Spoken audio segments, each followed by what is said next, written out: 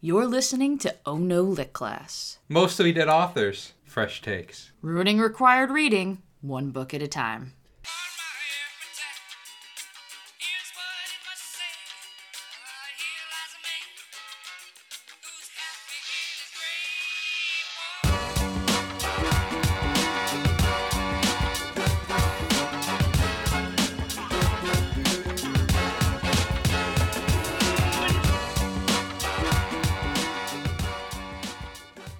Hello and welcome to Oh No Lit Class, the podcast that's celebrating The Great Gatsby's entrance into the public domain with a sequel where Daisy's teenage kid and Gatsby's ghost work together to solve crimes. And also Nick is there, and she tries to get him and Gatsby's ghost together because everyone is now canon bisexual because copyright is dead, I am God, and I make the rules now, baby. I'm Megan. I think it's called Scooby-Doo. Yeah. Fred is pretty preppy. He comes off as rich. What does that have to do with anything? Oh, you're saying that they solve mysteries. Yeah. So Fred is Gatsby. But Gatsby's dead. Oh, It's that's a Fred you isn't thing. dead. That's what you think. Wait till you see the first episode. Of I'm RJ. your Gatsby script treatment you're working on? Maybe. Ah. Yeah. That's it. 2021 is just the year of everybody's Gatsby projects that they've been keeping under wraps. I mean, did you never pick up on the fact that Shaggy always wears a green shirt? He's the green light. Yeah. It's a metaphor. Ah. Symbolism. What's Scooby symbolic for? The failed American dream? Basically, the 60s. Gatsby's written in it's the jazz age. It's the roaring 20s. Yeah, alcohol, weed. Is there a big difference? Yes. I'm RJ. Yeah, you shake those podcasting cobwebs off. We've returned. We're back. Oh No Lit Class has returned to you in this year of 2021, which sure is shaping up to be a year so far. I know we took a trip to DC, hung out, saw some sights, got a couple things at that really big nice gift shop we were in. Got a new podium. It really ties the room together. Can we make jokes about that yet? I don't know if we can make jokes about that yet. Some nice gentlemen in like blue outfits seemed upset with us. We didn't know why. But we were white, so they just sent us on our way. So literature, though. Scooby. Scooby Snacks. Dooby Doo. In fact, we're back in such a big way that we're starting things off with a book that's so big, and by big I mean Pilgrim's Progress. Shut up. By big I mean it's Art of not just any deal, but the deal. We're starting things off with a book where it's very on brand for me to tell you to go to hell. The Bible. Kinda. It's so big, and by big I mean so expansive in its influence and its impact on not just literature and pop culture, but art, history, language, and the internalization of like how we visualize certain religious iconography that we are absolutely going to have to dedicate 2 episodes to it. And I know what you might be thinking, like, wow, starting the year off with the 2-parter? That also sounds like hell, and you know what? We're already there. That was the joke I was originally going to go with. We're in Michigan? until you just started pissing me off. We're in Michigan? Hell, Michigan. Yes, we Yeah. are in Hell, Michigan. Are there any other ones? That's the only one I know off the top of my head. I see you Googling.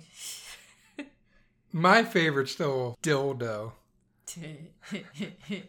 Where's Dildo? I believe Canada. But this seems to be the only hell on earth. I'm sure there's a joke in there somewhere, but it's time for the Divine Comedy by Dante Alighieri. Excuse me. Dildo is a community in Newfoundland. Ah. Oh, and Labrador, Canada.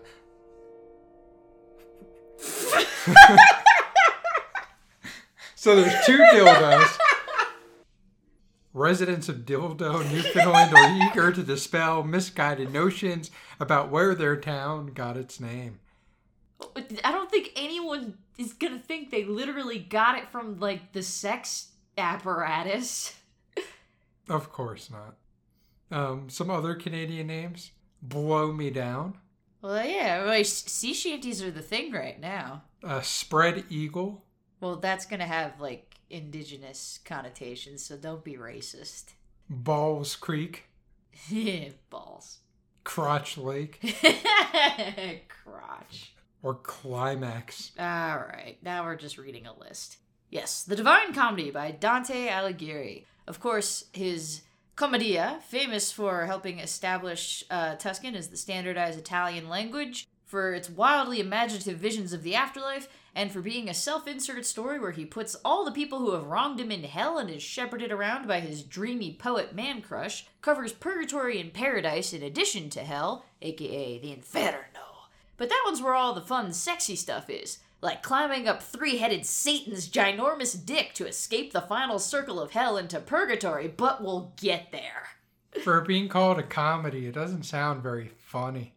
Well, I explain that. Sounding a lot like a Dane Cook set. Wow. You got any more topical jokes back there in 2008 for me? Jeff Foxworthy. God, you're old. But at least I'm smarter than a 5th grader. Yeah, Gen Z is gonna love that. It ain't no Midge Maisel. Just stop. Just, God. You know, every break we take, we come back to podcasting a little bit worse. Also, so, I mean, the poem, because technically it is a poem, is 14,233 lines, so people usually just stick with the Inferno, because they're weak. Which begs the question, at what point do we stop calling a poem like a fucking poem? Because, like, where is this thing? This is 650 pages. For our listeners at home, I'm shaking a book. Isn't the Iliad and the Odyssey a poem? Yeah. That's longer. I know. Well, sure. That's what I'm saying. So it's like, at what point is this like no longer a useful demarcation? This is ASMR. I don't think poem has anything to do with length, Meg. Poems come in all shapes and sizes. It's not how big it is. It's the effect it has and what the author does with it.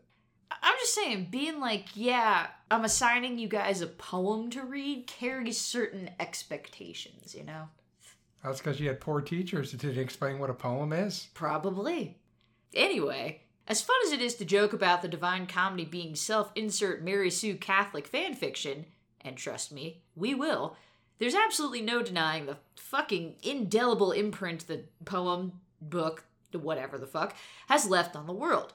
It is considered the greatest work of Italian literature and one of the greatest works of world literature, you know, just in general. It's a fucking... It's no Sopranos. I mean, technically, that's American.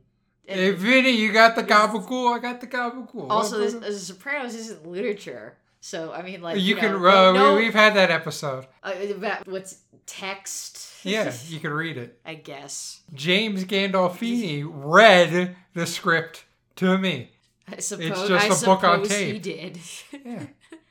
Well, either way, it's a fucking wild concept that a dude sat down and was like, I'm gonna write a giant poem that's gonna encompass.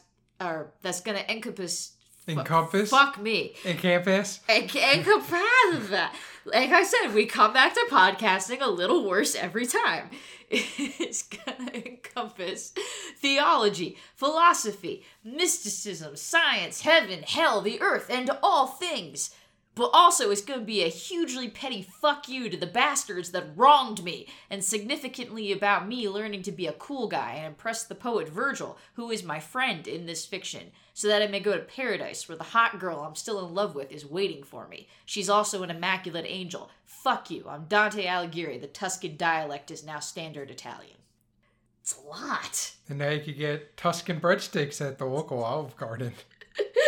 This is because of the Divine Comedy. Yeah. This is its direct influence. Tuscany's hot. If you're not Christian, or maybe even if you are and you're just not particularly religious, it is highly likely that your visual reference for Western Christian hell that came from, like, media and entertainment are influenced by the Divine Comedy, if not directly. Like signs at the entrance claiming, "Abandon hope, all ye who enter here," or hell being separated into circles or rings with specific kinds of tortures that we'll get into. Then indirectly, by way of 7 centuries worth of artists that were inspired by him to make religious art of people writhing around in hell looking very upset about it. So, RJ. So, You have to read any of the Divine Comedy? Nope. Nope, never once. now how about you? Yes. Alright. Why on earth would I own the fucking portable Dante by choice? Because I haven't seen a cover hotter than that. Hotter than this man looking very tenderly at this book Yeah. with that weird fucking hat on that they always got him with. He looks like, Scrooge. no. Oh, because I don't think he looks like no, Scrooge with no, that no. hat. It looks like the nightcap to me. No, he looks like one of the engineers in Prometheus. What? Where on earth are you getting... That looks like a normal human man. Now look at those eyes and that mouth. You got no teeth, barely see any eye. He's squinting and he has no teeth because his mouth is closed. What the fuck are you on about? Right there. Yeah, no. Okay, yeah. No, you And are, he's ripped you like are a getting fiddle. and he's ripped as shit. Yeah, right. Dante He Alighieri is. ripped as fuck. Yeah. Just a jet. He's shredded. If he was jacked as fuck, then they wouldn't have been able to keep him out of Florence. I read in a class in college appropriately titled Comedy and the Devil, which I think I may have mentioned before. It was the one The topic... devil went down to Georgia. Devil had a laugh. He was looking for a class to teach. It was the one taught by the professor I know I must have mentioned before, who was the 60-year-old bodybuilder who married one of his old students. Oh, you're shredded Who was like your- one of those engineers. Yeah, he was shredded like Prometheus. Dante Alighieri. And he would yell at us for not liking literature enough, and he told us he read it in Italy when he was living there with the circus, and that's the best circumstances to read it. And then he read a few lines in the original Italian to the class, which was not particularly useful since none of us fucking spoke Italian, but he liked to show off, which is why he always wore very tight black t-shirts. Spaghetti, fettuccine, pizza. Yep. He did not Is that what he appreciate... says? It might be. I'm not sure. Am I punching up or punching down? With Italians, I feel like we're sort of punching directly across. I mean, they're short people, so I guess you're still punching down. Is that a stereotype? Short Italians a stereotype? Never heard that. He also did not appreciate... I was gonna look, Oh. but you do you. All right. He also did not appreciate me and my friend's assessment that Dante wanted to bone Virgil, but also I was 19 and didn't really know how to argue it in the annoying grad school way that I can now, or I can argue it in like a literary way where you have to at least pretend to take it seriously. So there's a whole fuckload to talk about just with like Dante Alighieri, the actual historical man, without getting into Dante the character. And if we're going to get through all 3 sections of this bitch of a commedia, we figured we'd confine this episode just to the man himself and the actual context behind the comedy. So we split up the task a bit differently this time. RJ will be taking you through his life and times per usual, and I'll tell you about when he did, when he did the thing. When he done wrote the thing. Are you looking up if Italians are short? You know, I learned something here. Oh, God. They are, on average, the same height as the non-Hispanic white American man. 5'9.5". So this is a stereotype you invented in your head just now. Well, when I imagine Italian, I imagine them all short and fat like in The Godfather. Who's short and fat in The Godfather? I don't know. You're just making shit up. You just sat here and invented a stereotype. You're inventing racism in real time. Is it Mario? Were you thinking of Mario? He is pretty short and stout compared to his brother Ouija. And And Wario? Wario. Were you thinking... Is Wario even Italian? Well, they're all from the same place. No, they're not. Oh, Wario and Waluigi are not related to Mario and Luigi. oh, thought they were. No. Thought they were cousins. I don't think so, no. You thought Italians being short was a stereotype because of Mario. You're what's wrong with America, I think. And on that note, RJ, tell us, how did Dante first transition from the divine to the mortal plane? Durante di Alighiero degli Alighieri, better known as Dante Alighieri, was born sometime in 1265 and died September 14th, 1321. Birthdays and social security records were too cool for school back then. You know how it is. But they didn't know he died on September 14th specifically. Yeah. Huh. In some sources just said 1321, but then I did get a date in a different source, so I went with the date. Okay. They seem pretty sure. Anyway, the OG Ali G was born in Florence. God damn it. What? No. Continue. He was born in Florence, Republic of Florence, in what is now Italy, as you may have guessed. The 1265 date is assumed to be his birth year or close enough, based upon the autobiographical bits contained within the Divine Comedy. You know, leaving little hints for all your fans in the future so they could get to know the real life Ali G.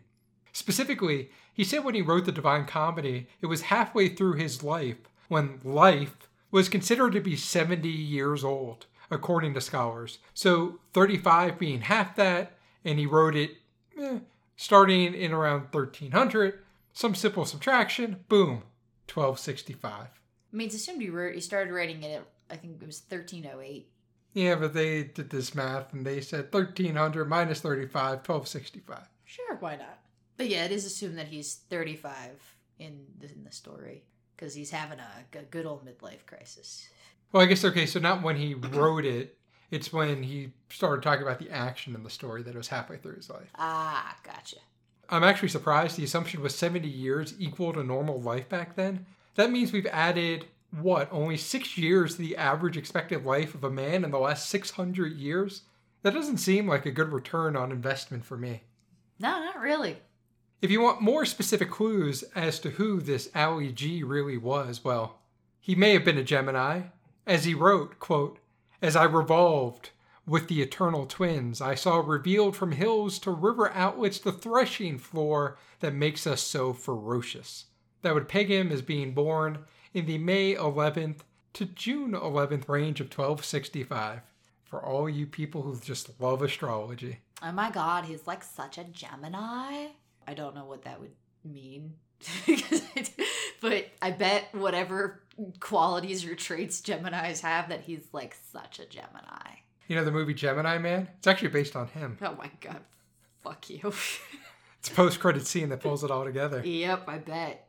Ali claimed that he was descended from the ancient Romans, but this being the time before birthdays and Ancestry.com, the most distant relative you can name was alive like 100 years before him, which isn't exactly the time of ancient Rome. Ali's father was Alighiero di Bellicone, who was in his mid-50s when Ali was born. His mother was Bella Abadi, who died when Ali was just around 10 years old. Daddy Dante was quick to get with Lapa di Cherasimo. Oh, man. What? Cherasimo. Yeah, I'm pretty sure. Lapa di Cherasimo. But there's another one. That's what threw me out. I gotta be ready. Lapa di Cherasimo. Cialuffy. It is unclear whether Daddy G really married her, since widowers were not exactly free just to shack up with someone else, but she definitely bore him 2 more children, Francesco and Tanya. Just let that sit there. Tanya. Although probably it's not pronounced that way, but that's what I'm sticking with. Probably not, but... Tanya. Tanya. Ali's half-brother and half-sister. Not much is known about Dante's education. It's assumed he studied at home or in a chapter school attached to a church or monastery in Florence, which were the 2 main options for most children at the time. We do know that he studied Tuscan poetry, and in particular, he admired the compositions of the Bolognese poet Guido...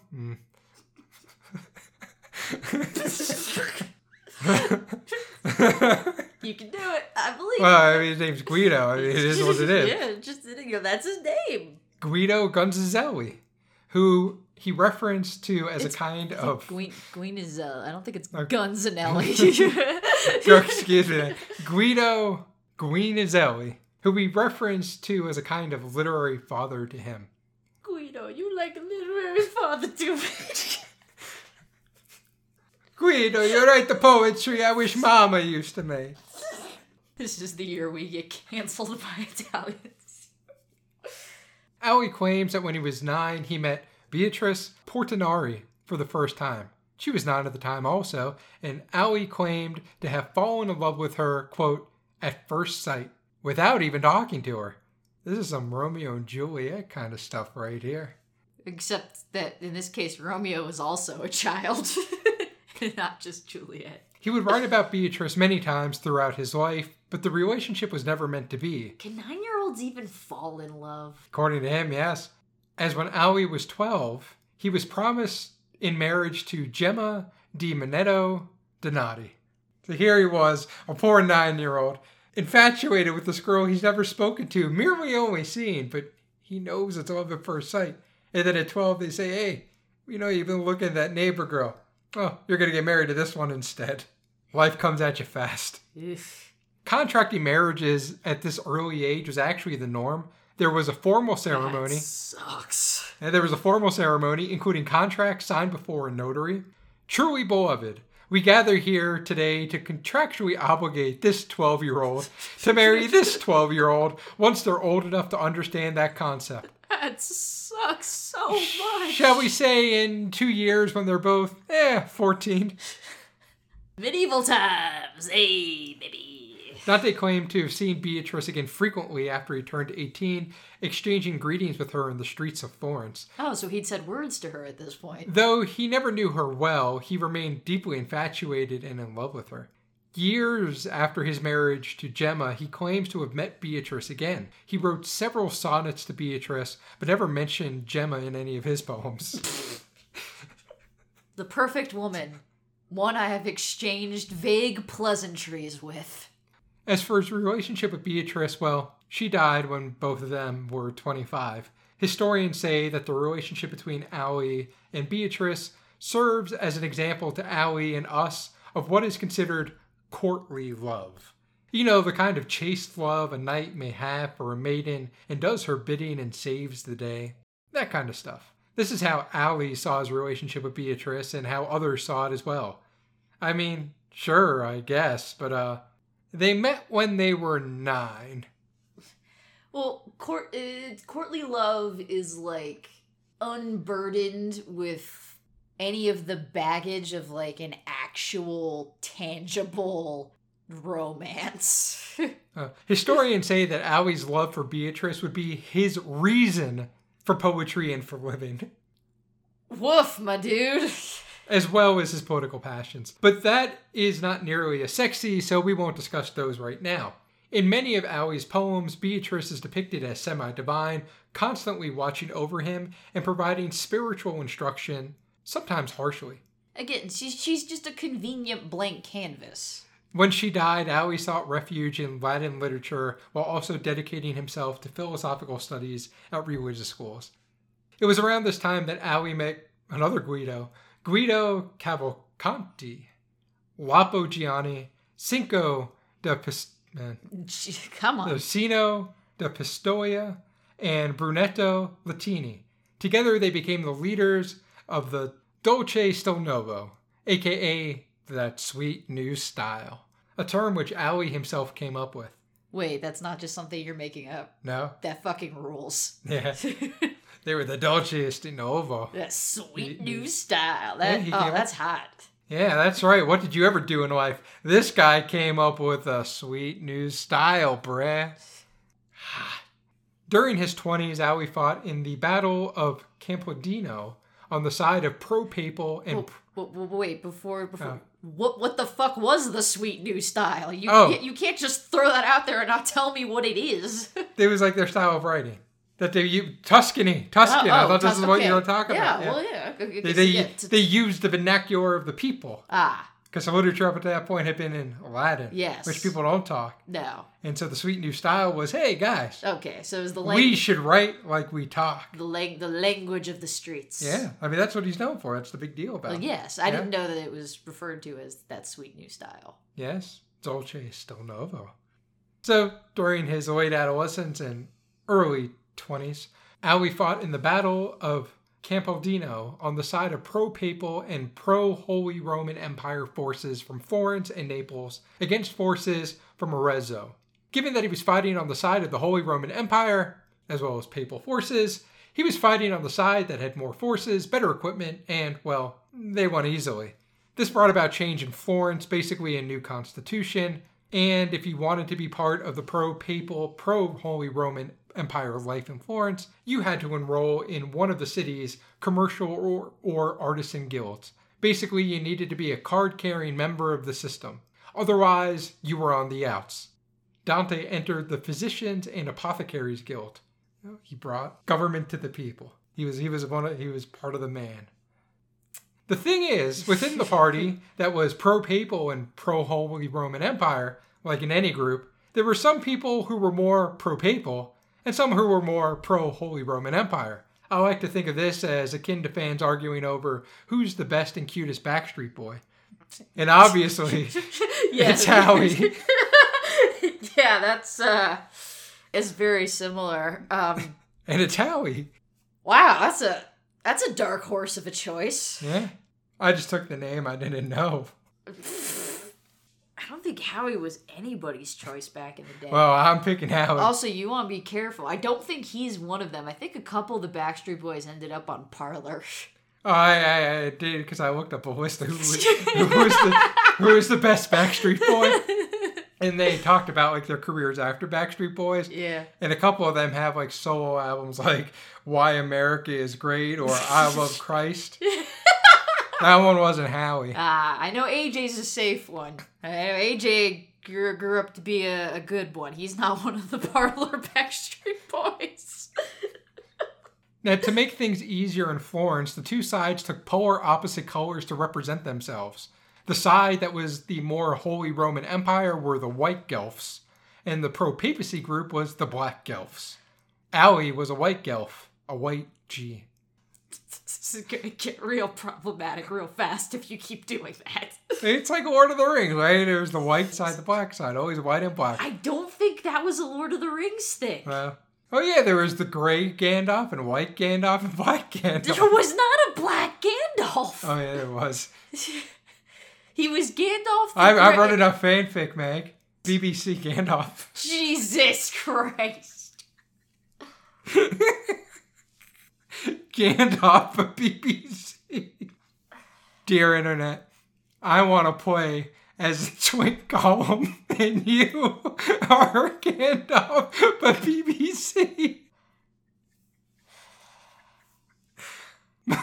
Yeah, people are going to have to Google listening. Yeah. Who don't know what that means.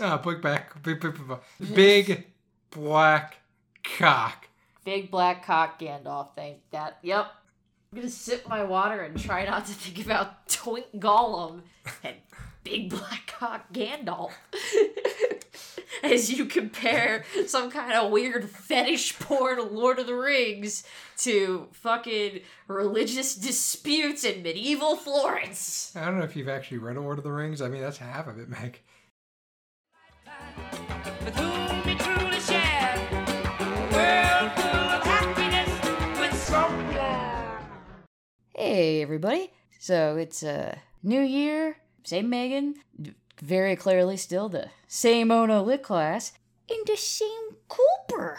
It's the same Cooper. I don't know how well the mic will pick up that she's just a purring fool. She's purring like crazy. She was beeping like crazy a minute ago. But, of course, she never beeps when I actually want her to beep and be cute. She looks so cute right now. She's just sitting here with her tongue hanging out. She's just the poster child for no thoughts, head empty, which, I mean, I sympathize with right now. We're both vibing. We're twin spirits right now. God, I hope the mic picked up RJ just laughing at the perfect moment from another room. I don't know if that came through or not. Ow.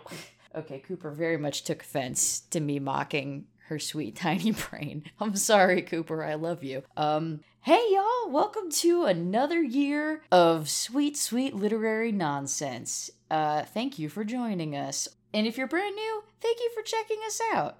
Yup, this is it. I hope you enjoy it.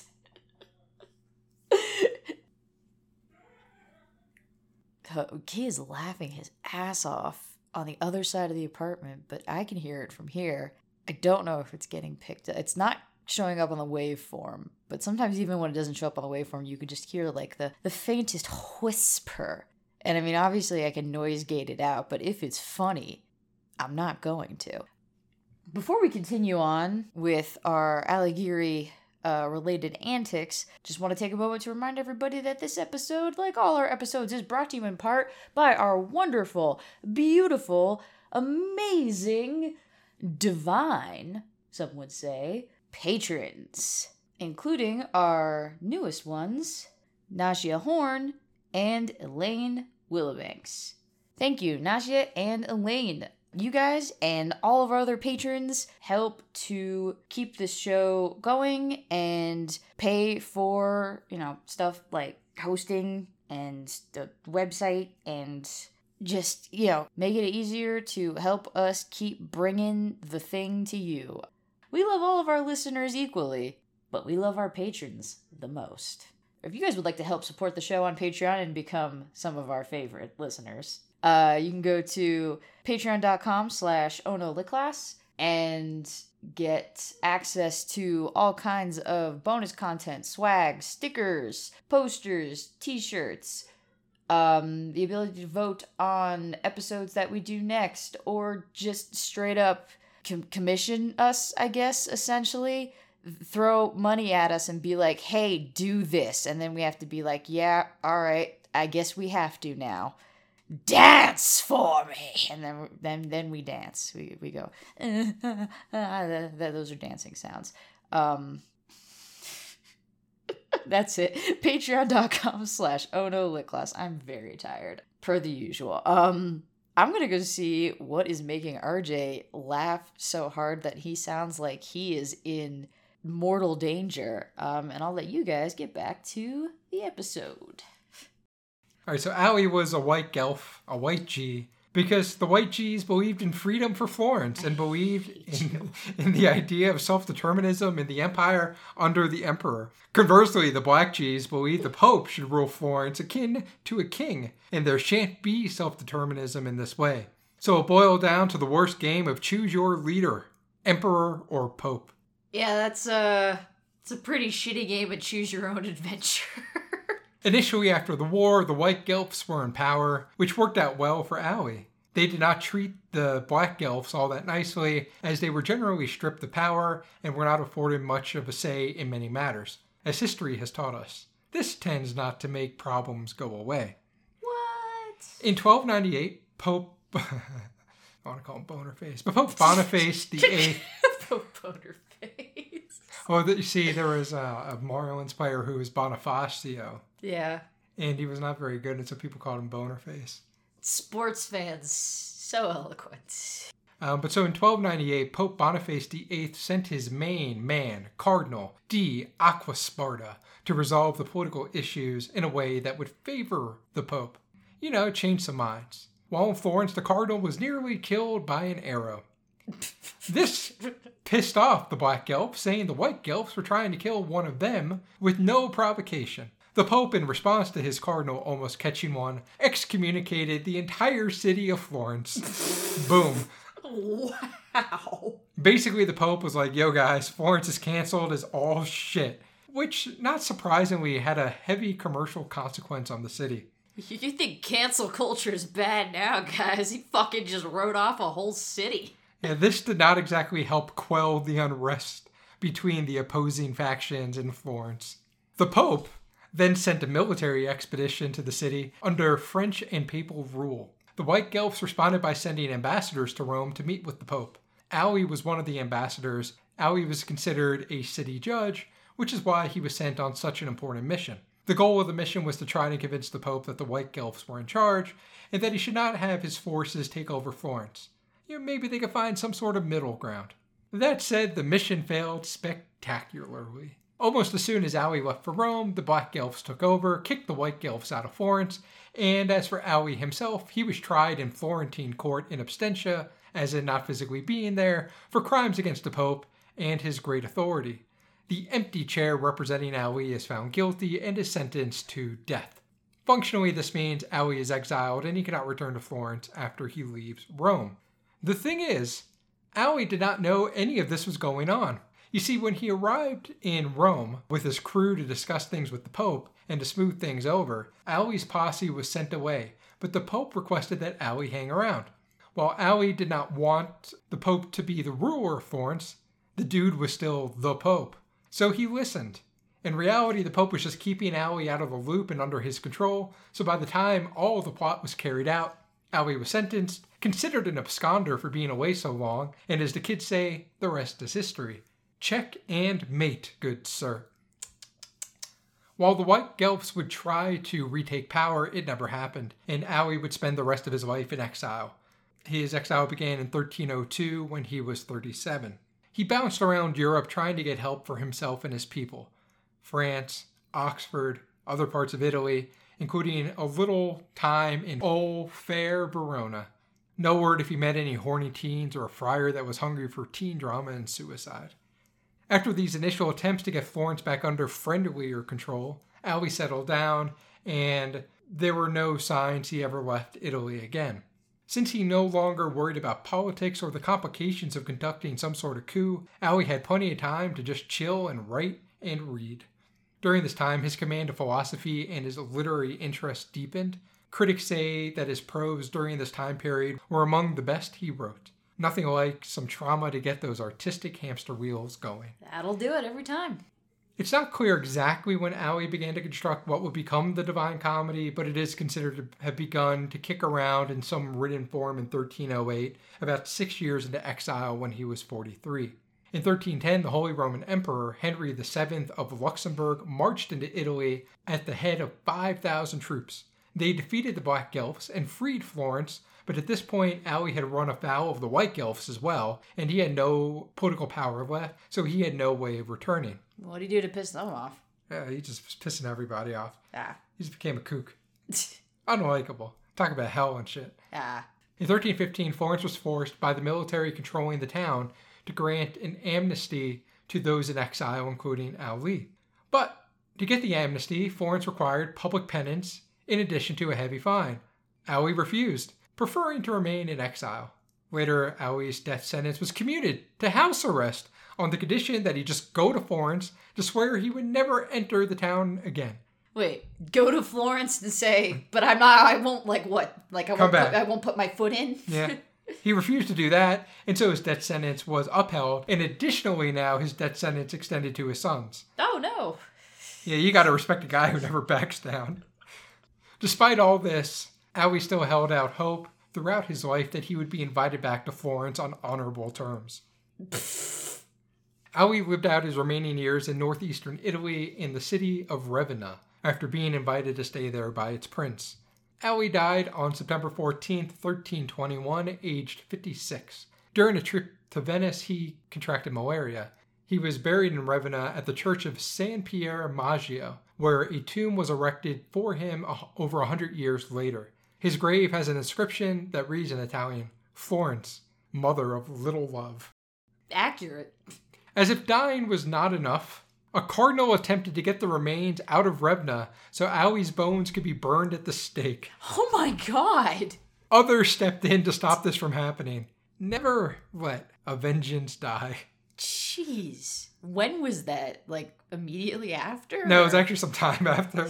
It was like a decade or two after. Okay, because I'm curious, because I've got a timeline of when something else happened that doesn't fit with... I'm just curious how soon after. Florence has come to regret its treatment of Aui and actually tried to make amends. Florence eventually came to regret Aui's exile. It's a bad look and it's not aged well. In June 2008, Nearly 7 centuries after his death, the city council of Florence passed a motion rescinding Ali's sentence. They got there, you know. You know, comparatively, oh shit. Oh, Which one were you thinking of? Alan Turing. Ah, yeah, that's that one. That fucking flew, man. Britain, yeah, they made amends pretty quickly. But even before officially rescinding his sentence, the city made repeated requests for the return of his remains. Not to burn them, but to bury them. How do you know how do we know you're not just gonna fucking burn them again? The custodians of the body in Ravenna refused, and at one point they went so far as to conceal the bones in a false wall of the monastery. Even though Florence did not get the remains, they decided to hell with it, and they just built a tomb for him in Florence in 1829 in the Basilica of St. Croce. That tomb has forever been empty. You know, they thought if you build it, maybe the remains will come. I like Ravenna just being like, no, fuck you. These are our bones, bitch. The front of his tomb in Florence reads in Italian, "Honor the most exalted poets." That's rich. Stranger still, in Palazzo Vecchio, which is in Florence, there is a copy of Dante's so-called death mask, which has been on display since 1911. The thing is, it is not a real death mask, as it was carved almost 150 years after he died. In short, while Florence shit all over him in life, they really shit on themselves in his death. In 2009, I think, they tried to do they did a facial reconstruction of like his remains or whatever, and it came up, engineer from Prometheus. Well, he doesn't look anything like what artists and all the people have been going off of that the fake death mask. That he doesn't have like that big like aquiline nose that he's like so famous for, and so people were just like, huh.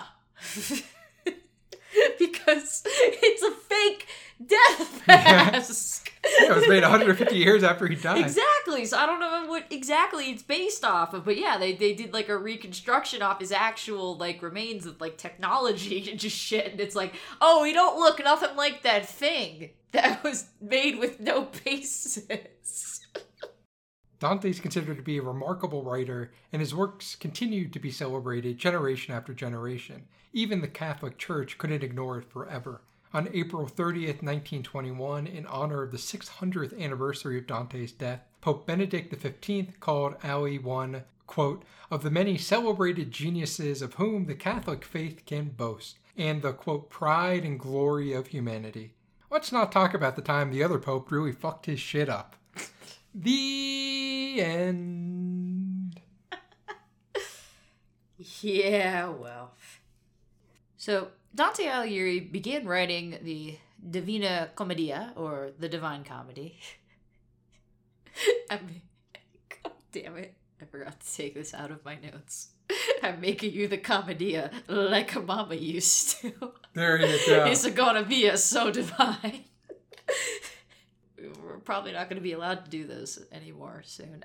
Anyway, he started writing the Ding Dang thing. Fuck me. That's how I can tell I've been spending too much time with Scotty. That's a Scottyism that is creeping into my vocabulary. He started writing it in around 1308, and he didn't finish until about 12 years later, partly because he was extremely busy, as you were saying, running around in exile, bouncing from place to place, doing hot girl shit, and was published in 1320, just 1 year before his death. Well, maybe not published, finished, completed, 1 year before he died. So, I mean, yeah, it took a while, but, you know, he got it done when it counted. I think our listeners can appreciate the importance of getting things in right under the deadline.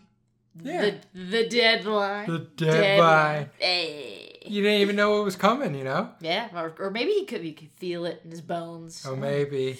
Oh, you know, that average life thing, it's coming for you. Well, apparently it was 70. He was like 20 years under the average. Was he? You said 56. Oh, yeah. What was it he died Came of? up a little short. Malaria. Yeah, ugh.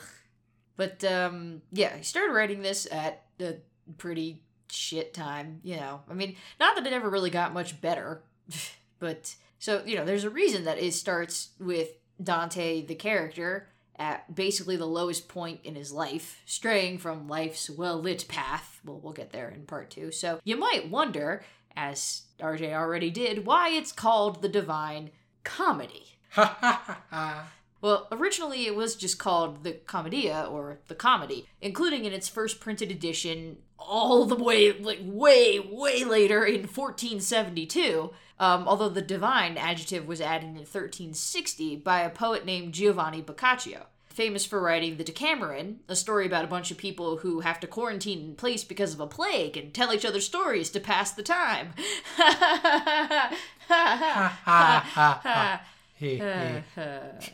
And also a bunch of other stuff that Chaucer would later steal, but that's another story for another day. Anyway, Boccaccio was like, this shit divine, and threw that on there. But the first edition to actually be named Divina Commedia wasn't published until 1555 by one of the first major Italian publishers, Gabriele Giolito di Ferrari, whose name I included because it whips ass. That's a cool name. That is a pretty good name. Gabriele Giolito di Ferrari.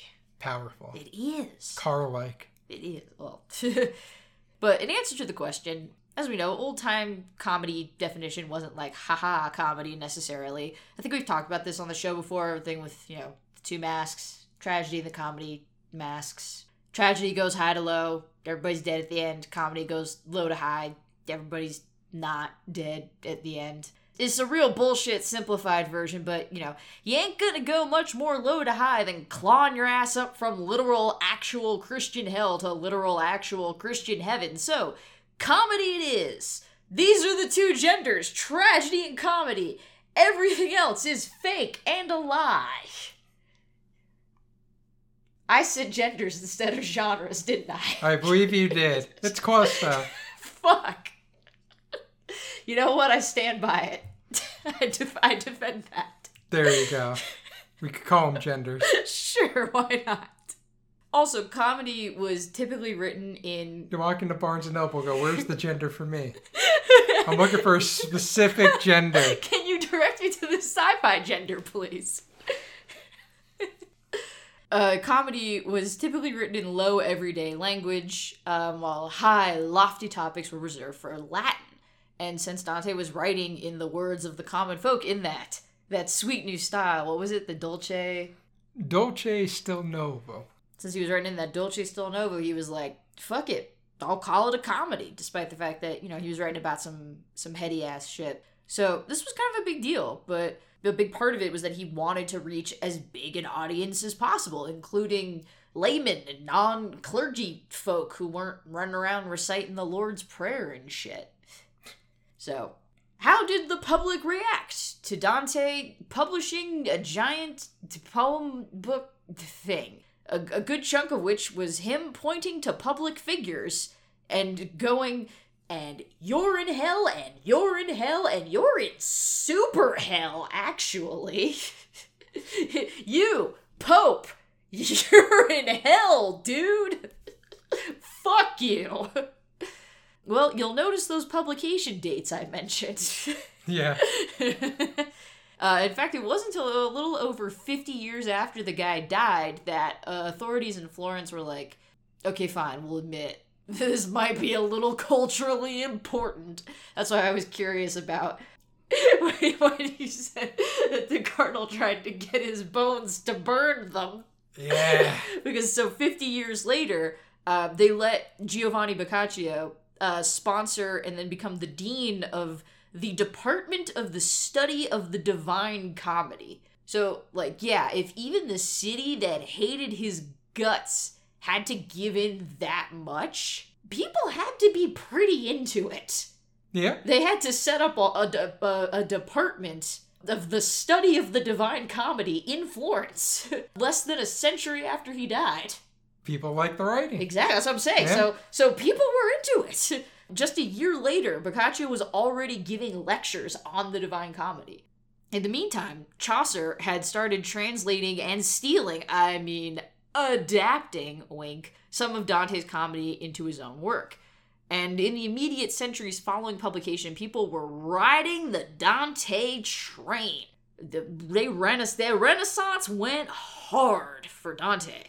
But then came the Age of Enlightenment, and everyone went ew, this is medieval and gross, and we are having revolutions and lack interest. Until the 19th century Romantics, specifically folks like noted hallucinating poet genius and weirdo William Blake rediscovered him and were like, oh? Visions of hell and heaven and monsters and demons and angels and shit? Fuck yeah, dude! And in 1802, Dante finally got his first full and completed English translation of the Divine Comedy.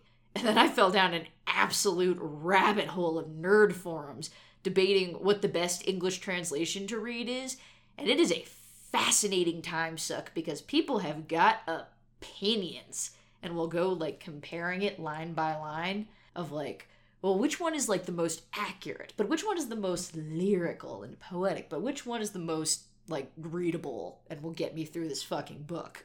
So yeah, if you've got an afternoon to kill, I highly recommend the experience.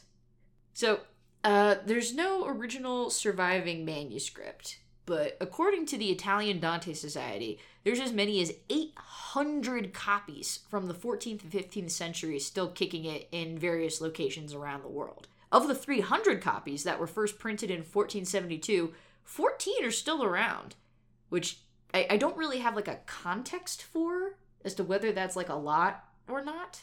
Wait, how many? 14 of the 300 initially printed in 1472. Like, we saw the Gutenberg Bible, which was dope. Yeah. And that's only like 20 years older. So the fact that they still have like 14 copies of this seems pretty wild to me. Like, that feels like a lot. I don't know if it's a lot or a little. Like, I don't. It seems pretty good. Yeah. Yeah. And the pages that they at least have like on display online are like in pretty decent condition. Like, they're readable. Okay. So, I don't know. Seems pretty dope. That's cool. Yeah. Anywho, so basically like 75% of the most famous Renaissance art is from the Divine Comedy. Don't fact check me. Rodin sculpted the fucking gates of hell from the Inferno. Botticelli's most famous set of illustrations were commissioned for a manuscript of the Divine Comedy. Like, it's fucking everywhere. What else? William Blake, aforementioned famed genius and weirdo, near the end of his life was also commissioned to illustrate the Divine Comedy. And if you're at all familiar with Blake's illustrations, they are some wild shit. If you're not familiar, look it up. Worth a Google. It's in what is it? Red Dragon. He did that painting. Who is that? I think it's Ray Fiennes Eats. I think that sure is a movie. Anyway, he died before he could finish all of them because he was supposed to illustrate like the whole fucking thing. But they're sick as hell. A different, much more well-liked professor gifted me a book of them as a graduation present, and I cherish it very dearly. She'd seen the comics that I'd drawn of Dante and Virgil. She knew the truth. They weren't horny comics. They were goofy comedy comics. Dane Cook, funny? Sure. Yeah. But yeah, authors have been creaming their jeans for the comedy ever since. Henry Wadsworth Longfellow was the first American to translate the comedy into English. Noted racist and anti-Semites Ezra Pound and T.S. Eliot were big fans. Old Clive Staples Lewis, James Joyce, Samuel Beckett, these are just a few people. The list goes on. T.S. Eliot has been quoted as saying, "Dante and Shakespeare divide the world between them. There is no third." Samuel Beckett has been quoted as saying, "All I want to do is sit on my arse and fart and think about Dante." Who doesn't? You could tell which one of them was friends with James Joyce. I'm going to leave specific adaptations, aka What Dreams May Come, The Devil May Cry games, Over the Garden Wall, and WrestleMania 36, the Firefly Funhouse match, to name a few, for the next episode. And for now, we'll leave it there. Okay. Deal. Deal. I'm RJ. And that'll about do it for this episode of Ono Lit Class. It's a little bit shorter than a typical episode, but if we tried to cram this into the same one where we did the entire plot of the Divine Comedy, it would be untenable. So we figured we'd split it up this way. So you've got the next one will be just pure sweet plot action. Yeah. Yeah. So we hope you look forward to that. We hope you enjoyed this fun romp into the life and times of, God, I'm gonna say it, the OG Ali G. That hurt. As we tried to remember how to podcast again. If you like what you heard, thanks. And also, subscribe. Leave us a rating or a review. Tell your friends, tell your family, tell the white gelfs and the black gelfs. Be like, hey guys, the Pope, the Holy Roman Empire, what's it all about anyway? Check out this great podcast instead. You can follow us on Facebook and Twitter at Ono Lit Class Pod. You can listen to us anywhere, everywhere, all the time at onolitclass.com.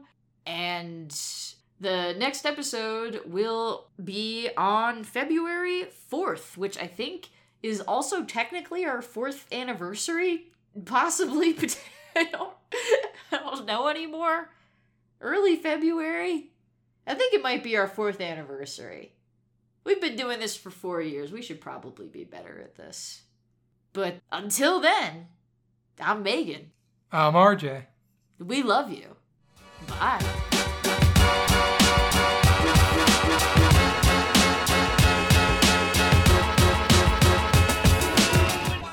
Canada's got dildos. No, Newfoundland Or isn't. no, count. Newfoundland is its own thing. Yeah. No, but so Earth has hell- one hell, 2 dildos. There's a hell is uniquely American.